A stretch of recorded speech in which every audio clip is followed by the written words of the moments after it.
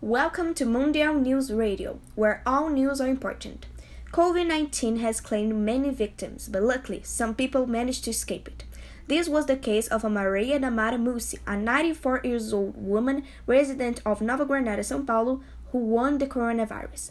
But this is not the most impressive. This lady has high blood pressure, diabetes, pacemaker, and skin cancer.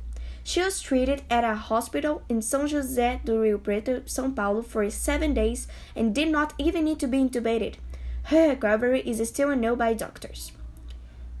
Even with the current situation, certain problems continue to grow at an alarming rate. In the first quarter of the year, there was already a great growth in the destruction of the Amazonian forests. And even with the advent of the coronavirus, these numbers did not decrease. On the contrary, they increased even more.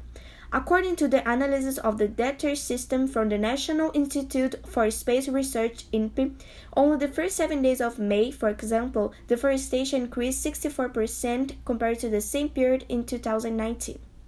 Thank you for your attention, and that was the latest news.